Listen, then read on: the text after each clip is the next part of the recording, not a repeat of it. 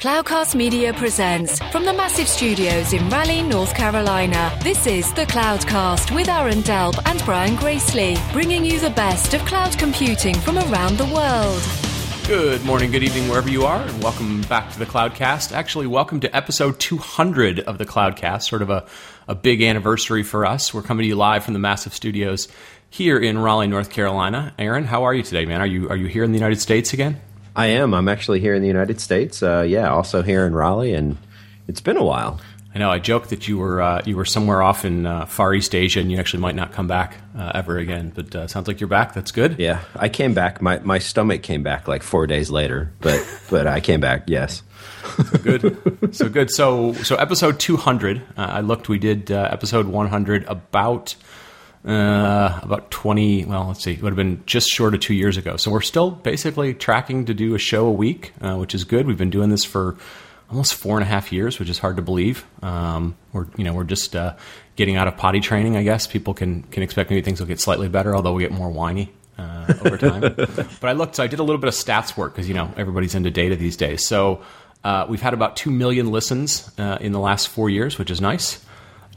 We've done 110 hours of shows, which that doesn't mean anything. So I kind of put it into other contexts. So it's about 5 days, which means that if you were an astronaut and you were going to the moon, you could basically listen to the show nonstop from here to the moon. So there's that. And then I looked at it another way, which was knowing your coffee consumption. You basically have spent more time waiting in line for coffee over the last 4 years than you've actually been on the show. Yeah. So that sounds fair. So it puts it into perspective. So the other cool thing that we sort of track a little bit just for our own egos and so forth, we've had $4.1 billion in, so our guests, not us, we've gotten $0 in VC funding. We've made $4.1 billion on the show, mic drop. That's right. No, but our guests have taken in $4.1 billion in either VC funding or acquisition. So we've had 13 people get acquired. So I look at it this way: is like we've had about 7 or 8% of our guests have gotten acquired. So we're just as good at picking out potential winners as the VCs out there. So so take that, Adrian and Steve, and all you other VCs that listen to the show. But so good for them. So we thought for show 200 we would bring back sort of the original guest and obviously one of our favorite guests. But we decided to bring back after a few weeks of some painful scheduling, which is normal for anybody. Mr. Christian Riley, Mr. Original President of the Private Cloud, although it's been 4 years, so you're no longer officially kept with that. But Mr. Christian Riley, CTO over at Citrix, welcome back to the show after a long time. Thank you, guys. Nice to be back. So, how are you, man? Where are you, and how are you? I'm doing great, guys. I'm currently back in Manchester in the UK. So, I came back to the UK about 3 years ago, I think. Time's gone really quick. But I've spent most of my time traveling back and forth to California since then. So, yeah, I'm doing great. I'll settle into the new job in the saddle. Things are crazy as ever in tech, as you guys know more than anyone. But yeah, having a great time. Good. So what's a CTO doing these days? Because it's kind of gotten to be a weird title. We all used to know what it was, and then there was all these field CTOs. And what's your world of a CTO doing these days? Are you a real CTO? Is what he wants to know. Yeah, well, hey now. No, it's it's funny, guys, because somebody told me that the new CTO role is the Chief Talking Officer, which I thought was just absolutely brilliant. But yeah, it's kind of interesting. I think each big tech company seems to have an office of the CTO, which some of our friends over at VMware, as an example, guys who we know pretty well, that seems to be split between kind of inward focused CTOs who a little bit more on the kind of product engineering side usually, and then there's kind of these outbound CTOs who are probably a little bit more customer facing, industry facing. I guess I'm somewhere in the middle. I think because of my background on being on the customer side for so long, it's a little bit probably more biased towards that, but I'm focusing a lot on strategy. We're doing a lot of things around strategy within Citrix, obviously, because trying to get our mind around sort of what comes next after application delivery, which is kind of important part of the business, and that is extended into mobile, of course, in other areas. But I think if you kind of look at where we're trying to head or where we've got to head towards where industry's going, a lot of it's on the strategy side. So yeah, it's fascinating. Being able to take some of the things that I've worked on before, which were probably a little bit leading edge, and try and build those out into some cohesive strategies. So yeah, we're doing all sorts of interesting things, focusing on a little bit really far out on the future, but a lot on the near term, and trying to understand where that takes us. So I guess you could say it's a little bit customer, it's a little bit product, it's a little bit strategy. So it's a great role. So basically, what you're saying is you're trying to figure out how to get Zen app into a car. Well, it's funny because that's been done before, right? True. The receiver technology has been done before, right? But interesting on the car thing. I don't know if you guys saw that or any of the stuff we did at Synergy, but we acquired Chris Matthews' company Octoblue about 6 to 9 months ago now. And Chris and the guys there have done a fantastic job at some of the cool stuff that they've been doing there for IoT, which I'm sure we'll get into in this. But yeah, they lit up a Tesla. They borrowed a Tesla off one of the other VPs at Citrix and promised that they would return it in good condition, and they basically hacked it inside, got root access to it, and made it light up and do all sorts of things. In fact, the best thing they did, which you got to go out after, try and dig this out for you guys, we actually made a hashtag called Roctoblue, and we wired up the like a Samsung Galaxy or whatever it was to the Bluetooth capability within the Tesla, and then you could pick a song and tweet it to hashtag Roctoblue, and it would play it on the Tesla. So Nice. So I'm going to do one other kind of bridge question here before we kind of get into some of the future stuff, right? So you being the original guest, right? You've had a little bit of, you were doing your thing at Bechtel. Then you did do a stint at Citrix for Mr. Peter Ulander, who was actually at one point both of our bosses, and then went back to Bechtel. And then now you're at Citrix again. But the way I kind of see it is, Peter's doing his collaboration thing and you're kind of doing futures and collaboration thing. So did Peter piss you off that bad that you were like, he's now your nemesis and you got to take him down? What's going on? Yeah, I'm trying to, but it's a Eurozone thing, right? Because Ulander's kind of Danish, right? So the only good thing that's ever come out of Denmark is bacon and Carlsberg, right? So there's a UK Denmark thing in there. No, it's interesting. If you go back to the main reason I joined Citrix way back when was because the Cloud.com acquisition, which is where that sort of history lies, and where I met Peter. That became the Cloud Stack product, and then latterly the Cloud Platform, which is doing really well in the kind of the service provider space, and in some sort of not so typical enterprise spaces. But I think that whole area, we still see it with OpenStack. Has that really gone as far as we thought in the last 4 years? I don't know.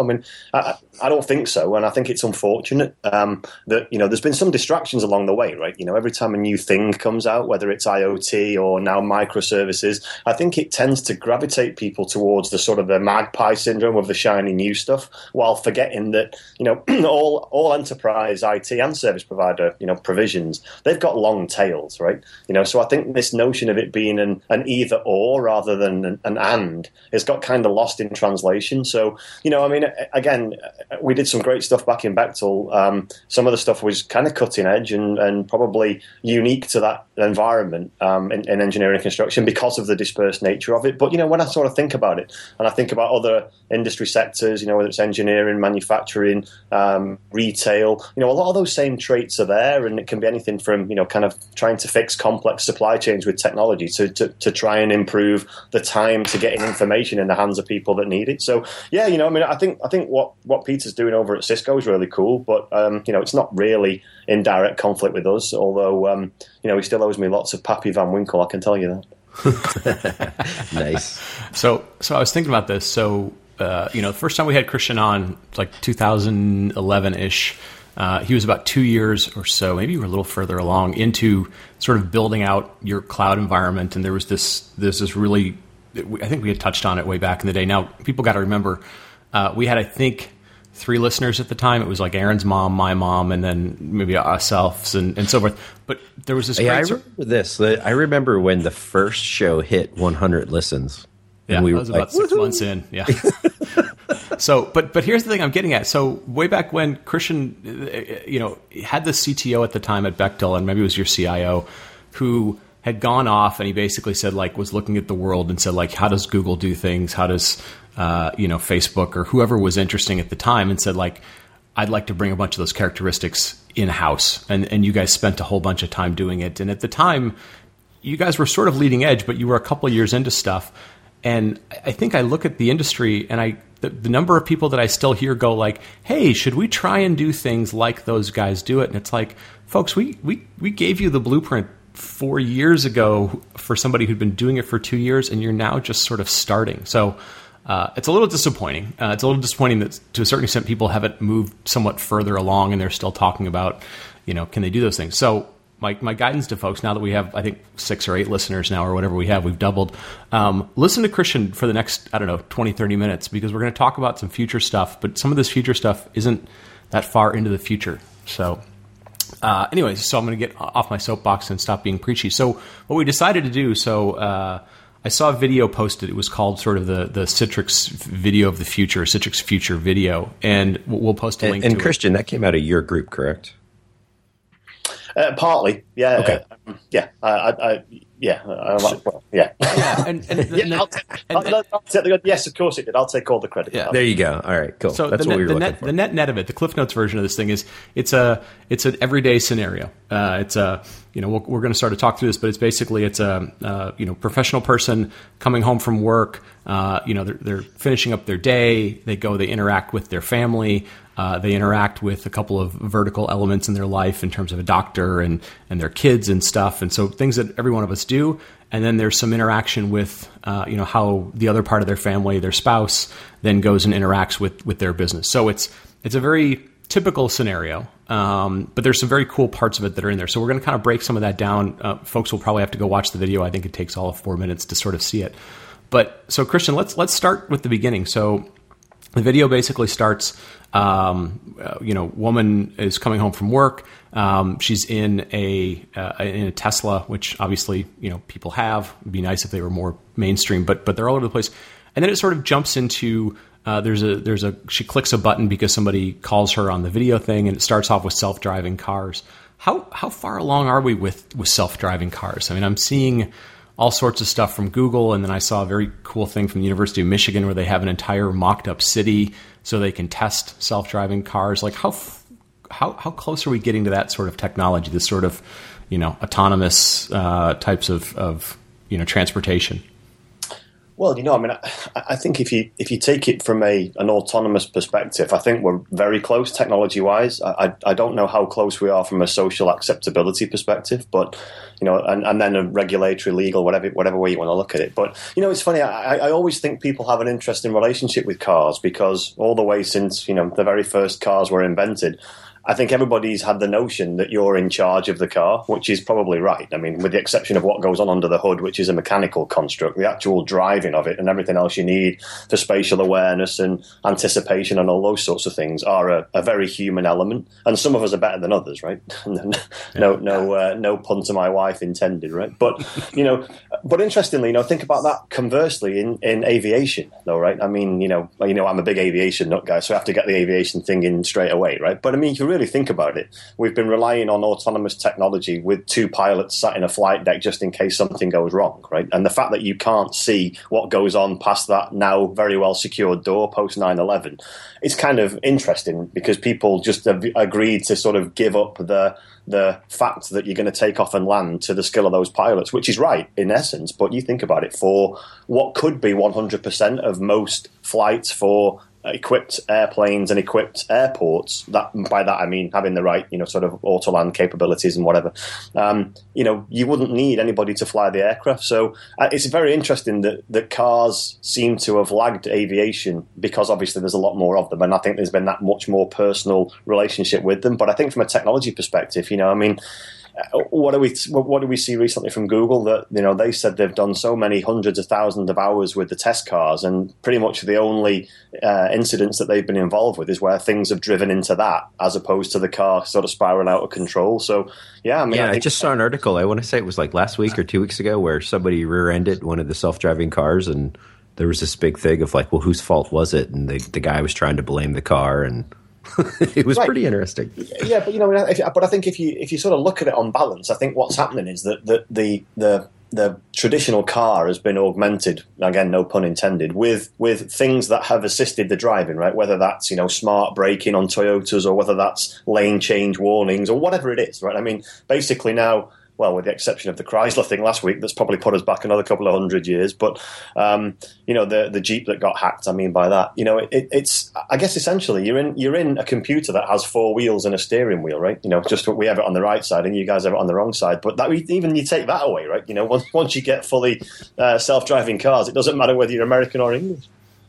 Yeah, no, and I feel like especially in your video, and I kind of keep referring back to this, but the experience that they sort of highlight is, the person is fully in control of the car, and then there's an activity that takes place, right? They get a video call, a phone call from somebody, and then it just sort of, you push a button in the car, you let the car take over, right? It's essentially sort of self-driving. A handoff. Yeah, it's a handoff. Yeah. And I think about those scenarios, like, between, all the concerns about, kids and texting and driving, or anybody texting and driving, or even just, anybody who drives for a living, they're out driving and they're like, I'm tired, I feel like putting it on cruise control. Like, to me, like socially, I'm like, I would love having that in my vehicle, right? Even if it's, it's a half an hour, it's 45 minutes. I don't feel like sitting in rush hour traffic. Like, I feel like that sort of stuff people would be very accepting of. I think what scares people is I look over to my left or my right and there's a car driving and there's nobody in the driver's seat, but there's just, the rest of the car is filled with people. Like, I think that part freaks people out somehow. So somewhere in there's probably like a transitional phase that I think would be pretty interesting and probably not far away.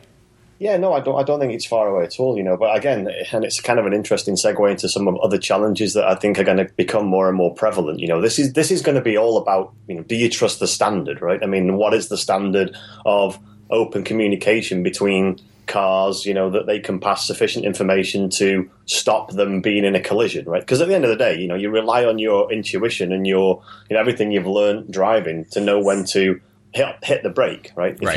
If you give up that completely autonomously, I just think it's a hell of a shift, and I think technologically, I wonder whether, people will accept the fact that, hey, don't worry about it. I mean, the very same sort of notional standards that stop aircraft coming into collision with each other, in sky lanes 30,000 feet above us are going to be, kind of the same notion that we use for the things on the ground. But, I think the whole notion of standards and kind of integration of systems, and whether that be integration with stoplights of the future that automatically stop the car at the red light. I mean, you can see those challenges, right? It's hard enough to try and agree home automation standards, right? So I mean, how the heck we're going to do it for every single piece of moving equipment? Well, that beats me for now.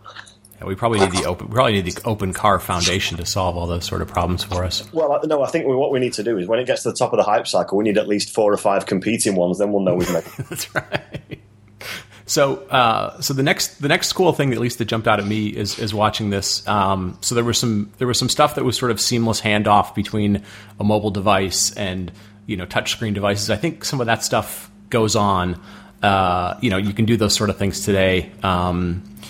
The next thing that to me that was kind of cool, though, there was a bunch of sort of 3D hologram or I don't know what the right word is. It was sort of like, for example, it was a kid who had an iPad or a mobile tablet type of device that was just sitting on like a coffee table, and then there was sort of this 3D element that was coming out of there. How far away from that sort of stuff are we today? I mean, obviously we've seen some hologram stuff, some big, Princess Leia looking things. We've seen some big contraptions, but how far away are we from this to be just your everyday types of devices and displays and so forth? Well, that's a fascinating world. I guess you guys may remember that we did some of this sort of an augmented reality piece, which I think is if you go back 10 years, 15 years even, a lot of virtual reality was kind of born, and but the trouble with it was really cumbersome. We did a lot of it back in Bechtel in the probably mid to late 90s to try and simulate a lot of things, but it was clunky and literally, and I'm kind of saying this jokingly, but the headsets were so goddamn heavy that people could only put them on the head for a certain time before they either the necks would sort of get really tired or they'd sort of turn around and fall over because the thing had weighed them to one side. But so if you think about kind of that sort of trajectory from virtual reality to augmented reality, the next logical one really is kind of the hologram stuff that you see. And it's interesting, you guys probably aware Google have poured a significant amount of money into Magic Leap, which really I think they opened their early developer program in June. Nobody really knows what that's going to be yet. But, I think if I was to take that and look at, say, the HoloLens, It's only, and again, if you follow the trajectory of Moore's law, which apparently is reaching a breaking point, right? It's no longer considered valid because of the speed of development on the sort of the silicon side. How long is it until that sort of technology? If you look at what Google did with the 3D sensors in the phone in Project Tango as an example, you can kind of see all this stuff gathering pace. But I think what we'll see as a really early entry point of that is whatever Facebook do with whatever magic they've got up the sleeve with Oculus, because obviously they've got something on that sort of extended VR capability. Now, again, HoloLens, Oculus, they still require you to kind of wear some kind of, device or overlay that brings the 3D to life. And I can't see that changing anytime soon. I mean, we saw what happened with Google Glass as an example, which, I suppose in the scheme of Google fails, it's probably quite a big one by their own admission. Certainly on the consumer side.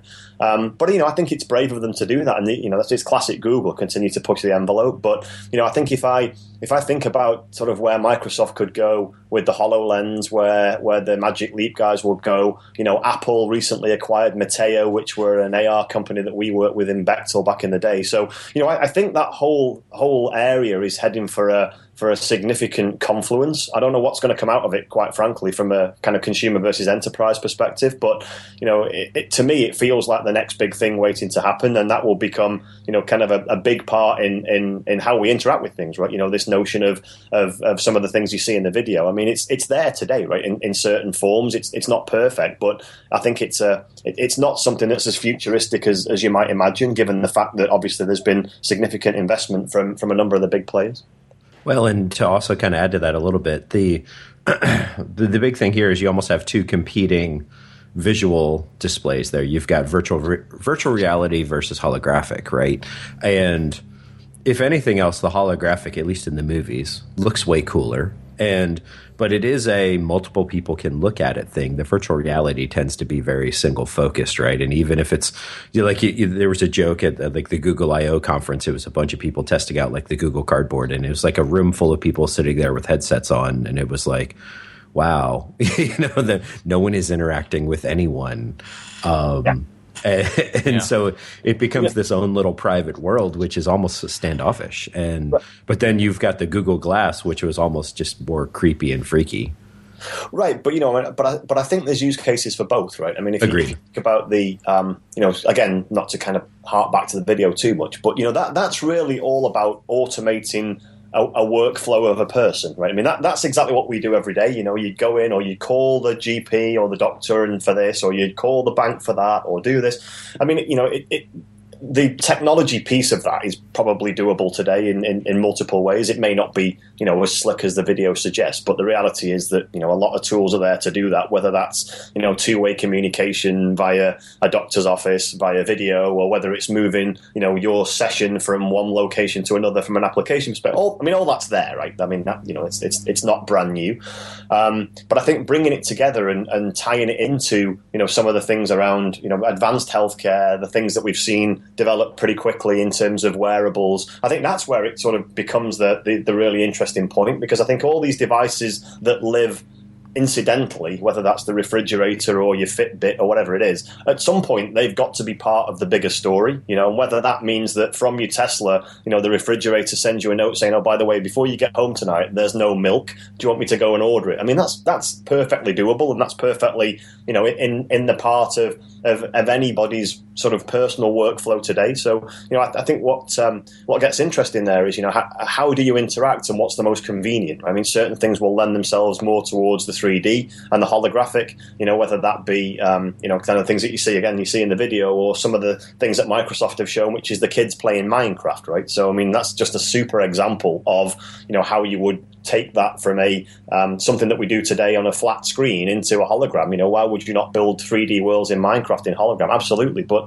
that same thing could apply to architecture or physical explorations of facilities or operating plants, whether that be, power stations or airports or whatever it is. I mean, I just see a use case for all those things. But I think what gels it together really is it's all about the information flow, right? Which is, a big thing that we've been focusing on relative to kind of the Citrix strategy. It's not really about application operations anymore. It's about, how do I get that information flow from A to B to C, in the best ways. And I think that's where we'll see some of the big rewards. Yeah, but you are forgetting the one law that has been around since pretty much pre-internet too, and that is which one's going to show porn the best, because that's the technology that's going to take off, right? Well, it is. It's always the law of porn. Yeah, well, no, it is. But I think you'd have to go back to Eulander for that. He's probably much more qualified. Let me ask you before this goes down to a big rat hole. Let me ask you. Brian's like change subject. No, I'm usually the one that brings that up, so I'm okay with it. That's true. So let me how you use those words as well. Yeah, well, So let me ask you a practical piece of this though. So like one of the things that's sort of embedded in the video concept, but it's not explicitly called out, is there's sort of this seamless interaction, not so much handoff, but like seamless interaction between a person's work life and their personal life, right? Which always sounds cool. Like none of us sort of argue anymore that there's a distinct place where you work and a distinct place where you live, because they're really blurred. But like from a technology perspective, that's still really hard. So let me put this in perspective. So when you guys were at Bechtel, there was Bechtel proper, and then there's tons and tons of contractors you guys had. So in essence, you had this idea that there was sort of the centralized system, the work system, and then you had all these externals, which could very well be just like your personal life. Like how much of this stuff has to be entirely, say, public cloud based or API based? I mean, like how much barrier do we realistically have of trying to link these systems that aren't under one centralized control? I mean, are we getting closer to where it's like public API, valid authentication mechanisms to make this work, or is this still an enormous barrier? Well, I mean, it's a good question. I mean, I think whenever we deal with legacy, we're always going to be dealing with problems of interoperability, integration, whatever you want to call it, accessibility. And then there's a regulatory layer on that where, we have concerns around whether that's in PCI world for retail or whether that's in HIPAA for healthcare, whatever those things are. I think there are absolutely ways of mixing the two.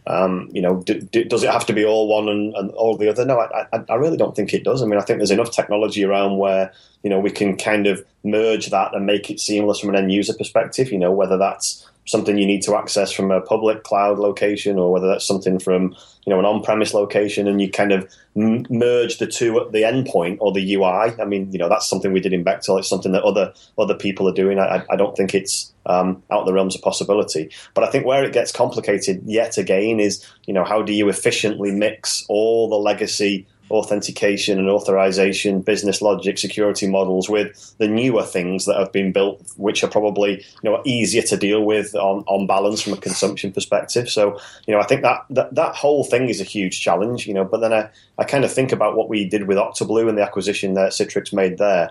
I don't know if you guys are all that familiar with it, but think about it as kind of like a workflow automation piece. And so, we actually coined a term there called flowgramming. So, rather than actually have to program things, it's kind of like a drag and drop interface, a little bit like the recipe notion from IFTTT is. It's kind of very similar to that. So I think in a world where there's common authentication and there's modern APIs, I think that's so much easier. And I think if you look at what IFTTT did, what Zapier do, and what we've done with Octoblue, where we've had the biggest wins so far, it's where things are consumable at the endpoint, and then they're able to be either aggregated or used in a workflow. So, I think that's still a big problem. I don't know whether I'd use the word barrier, but I think it's certainly a challenge. And whether you come at that challenge as an enterprise because of mobile apps or because of integration, across sort of B2B or B2C in a different world than we're used to with EDI and the previous ways of doing things, then I think it's always going to be a challenge. And the notion of firewalls as we know them before is kind of becoming less appealing. The fact that we have perimeters around pretty much everything now, whether that's cloud or whether that's personal or whether that's something I'm wearing on my body or whether that's something that's taking me to work, the perimeters are around everything, right? So I think the barrier is more of one of complexity, I think, and that growing complexity is certainly something that I think is going to be really hard to deal with. Yeah. No, it's the other thing that goes on throughout this whole video is there are so many layers of stuff that has to kind of get unwound, which is it's cool that the vision is out there, and then you start going like, oh, this is more than just, you know, technology. Like you said, there's legal aspects to it, there's compliance aspects, there's data privacy, and which is good because this is the kind of stuff that, you know, you need to put it into a visible context before people are going to kind of go, okay, I want that, and then you have to unpack how do I fix that.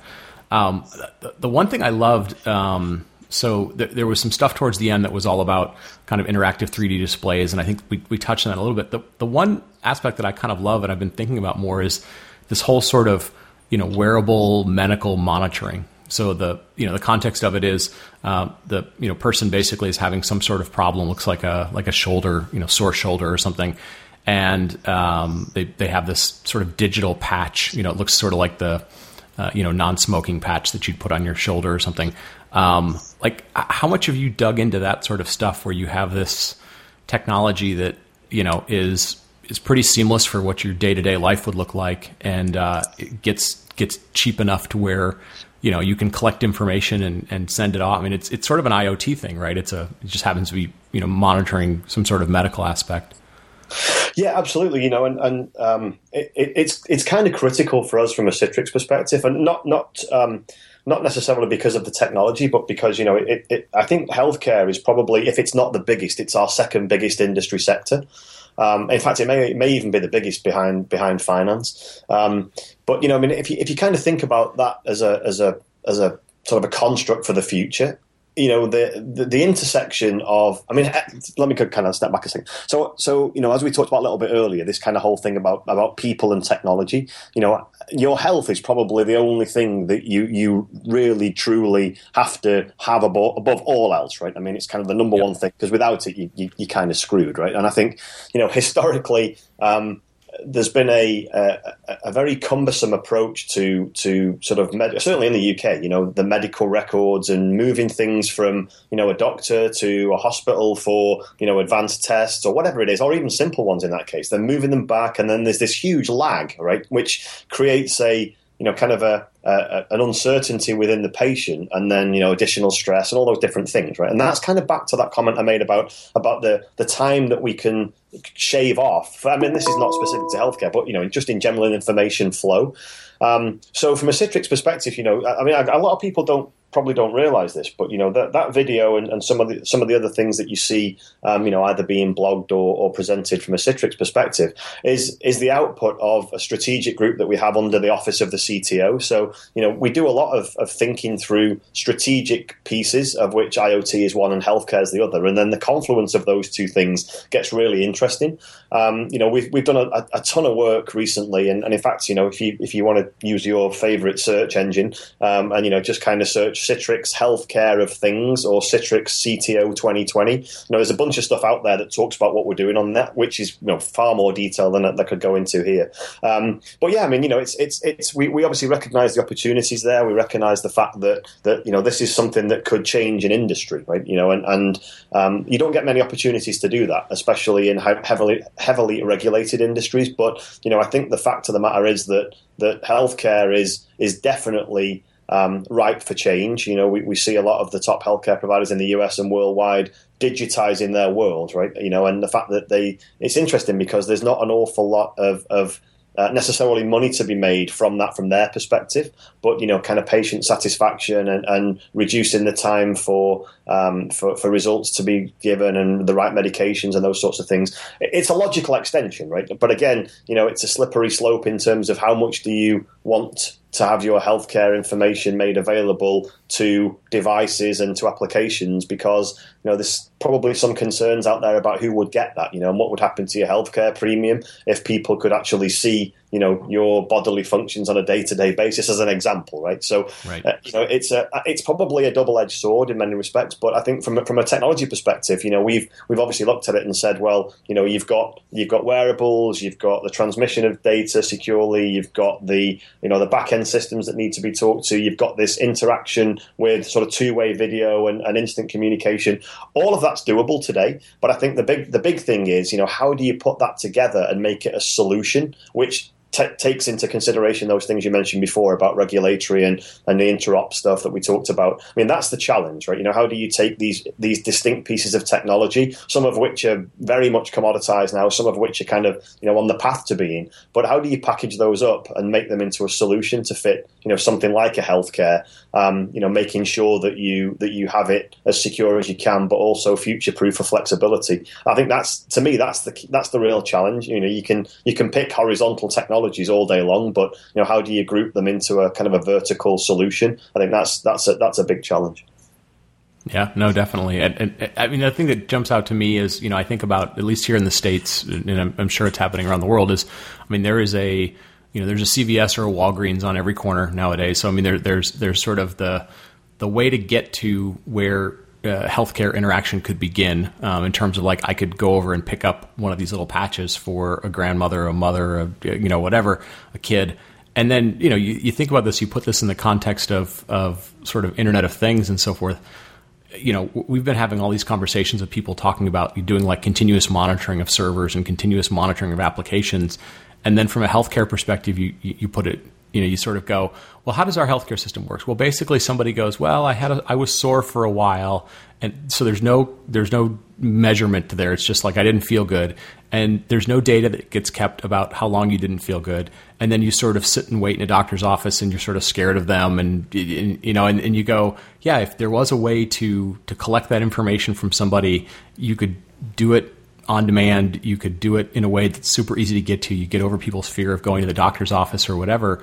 Yeah, that's enormously game changing. And I think about the number of people that I know that are either at our age and they're sort of going like, hey, my health is going through some weird things, or they've got friends or family and so forth. Like, it's a huge industry and it's a huge part of the population and so forth. So it's interesting. The biggest thing to me was, again, trying to show people how much easier you can make the experience of interacting with medicine. And then, of course, there's obviously, like you said, there's all the complexities in the back end, but technologists are good at figuring out how to make the back end systems work. It's getting the front end engaged and people wanting to use it and wanting to engage with it.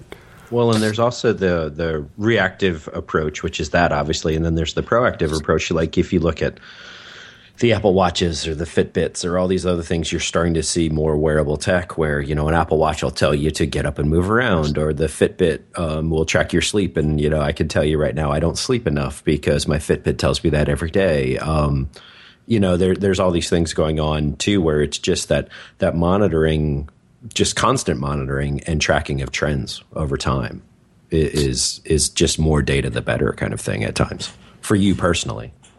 Oh, absolutely. I mean, not to kind of labor the point on healthcare too much, but, if you think about sort of the consumer wearables when they first came out, I'm not talking Google Glass here. I'm talking about, the fitness and tracking of movement or steps or whatever it was. I mean, that was kind of like, I equated it the other day to like when the notebook landed, and it was a cool idea for about half an hour, and then the tablet came out and that was the end of that, right? So, it's like, pretty much every wearable now that focuses on health does, pulse, temperature, cardiac rhythms, all those things that you would look at and say, wow, now I can build up a really interesting data set around me, and what's kind of cool is that, you can kind of adjust that to sleep patterns, or you adjust it to high periods of stress during the day, and you can kind of begin to sort of look at how your bio life works. I mean, I'm with you guys. I think the more it can monitor, the better control we have. And the better chance of finding out any bad things higher up. Right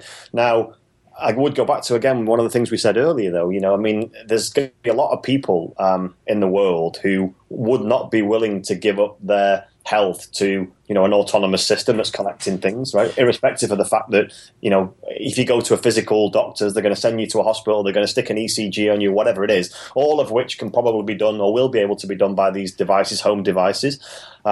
But I think there's a comfort level, and it goes back to that, the driving analogy at the start and to the pilot analogy. There's a comfort level with human to human interaction. And I think even if you build that out into, kind of a situation where, if anything goes out of tolerances, like the operation of a nuclear plant, let's say, if anything goes, there's lots of things looking at that, right? And there's probably no reason to be scared of nuclear facilities in general. But every so often there'll be, a Fukushima, or there'll be a Chernobyl, or there'll be a whatever, right? Something of that nature. I just wonder, whether people are willing to give up their, ultimately their health to a black device that fits around your wrist. And hey, the doctor will call you and it'll pop up on your screen when things go out of tolerance. I mean, to me, it wouldn't bother me because I think it's actually really cool, that people are actually looking out on it. And it's a bit like the old life alert, right? Help, I've fallen and I can't get up. But it's just going to tell you that you've fallen before you fall, right? So it's pretty cool. Yeah, no, absolutely. Well, listen, man, I think we're going to go ahead and wrap this up.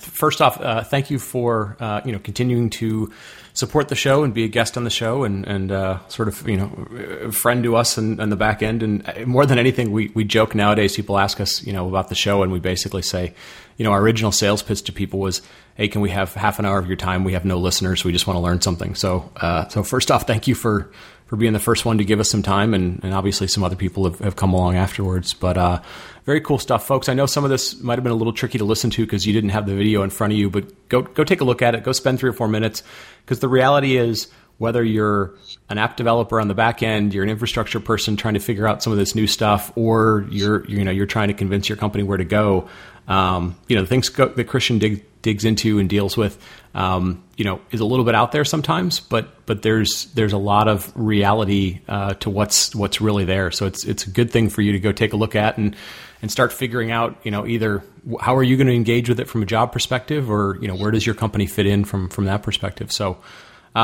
Christian, where can people go find out where you're going to be talking about stuff or interact with you, or all the other ways to stalk you online? Yeah, so you can, obviously the Twitter feed's probably the best one, which is at Riley USA, REILLY USA, which I kept from when I was out there, of course, as you guys know. But what I will do is I'm going to do an unashamed plug here at the end of this. So I'll give you a couple of links for the narrative on the Cloudcast page, just for the 2020 technology landscape and some of the stuff we've talked about from healthcare, because even though it's not, it's kind of specific to healthcare in that case, it's really just an indication of kind of how we think about some things and think about that sort of technology turned into solutions, which from a kind of a customer perspective, or anybody else in tech, I've been on both sides of this, and I think the solutions bit is always kind of hard to deal with. So maybe that'll just help with some of the backdrop. But it's great catching up with you guys. It's been it's gone really quickly. Actually, we could probably have done a few hours on this topic, but it was nice to be number one and nice to be number 200. So maybe if we do a Fibonacci sequence, I'll be 613 by the next time I'm on. Nice. Well, very cool. Aaron, you want to wrap it up and take us home? And folks, again, thank you for listening not only to this show, but for all the other 200 in between. Yeah, absolutely. So I just wanted to say once again, thank you everyone for listening. It's been a fun ride over the last few years, without a doubt. And now that we have the new fancy intros and outros, with actually, who knows, could be somebody related to Christian over there doing our announcing now. Kind of the links to everything is all in the outro now, but I just want to say again, thanks for listening, everyone. Thanks for supporting us over the last couple of years, and we'll talk next time. Thanks for listening. Thank you for listening to The Cloudcast. Please visit thecloudcast.net to find more shows, show notes, videos, and everything social media.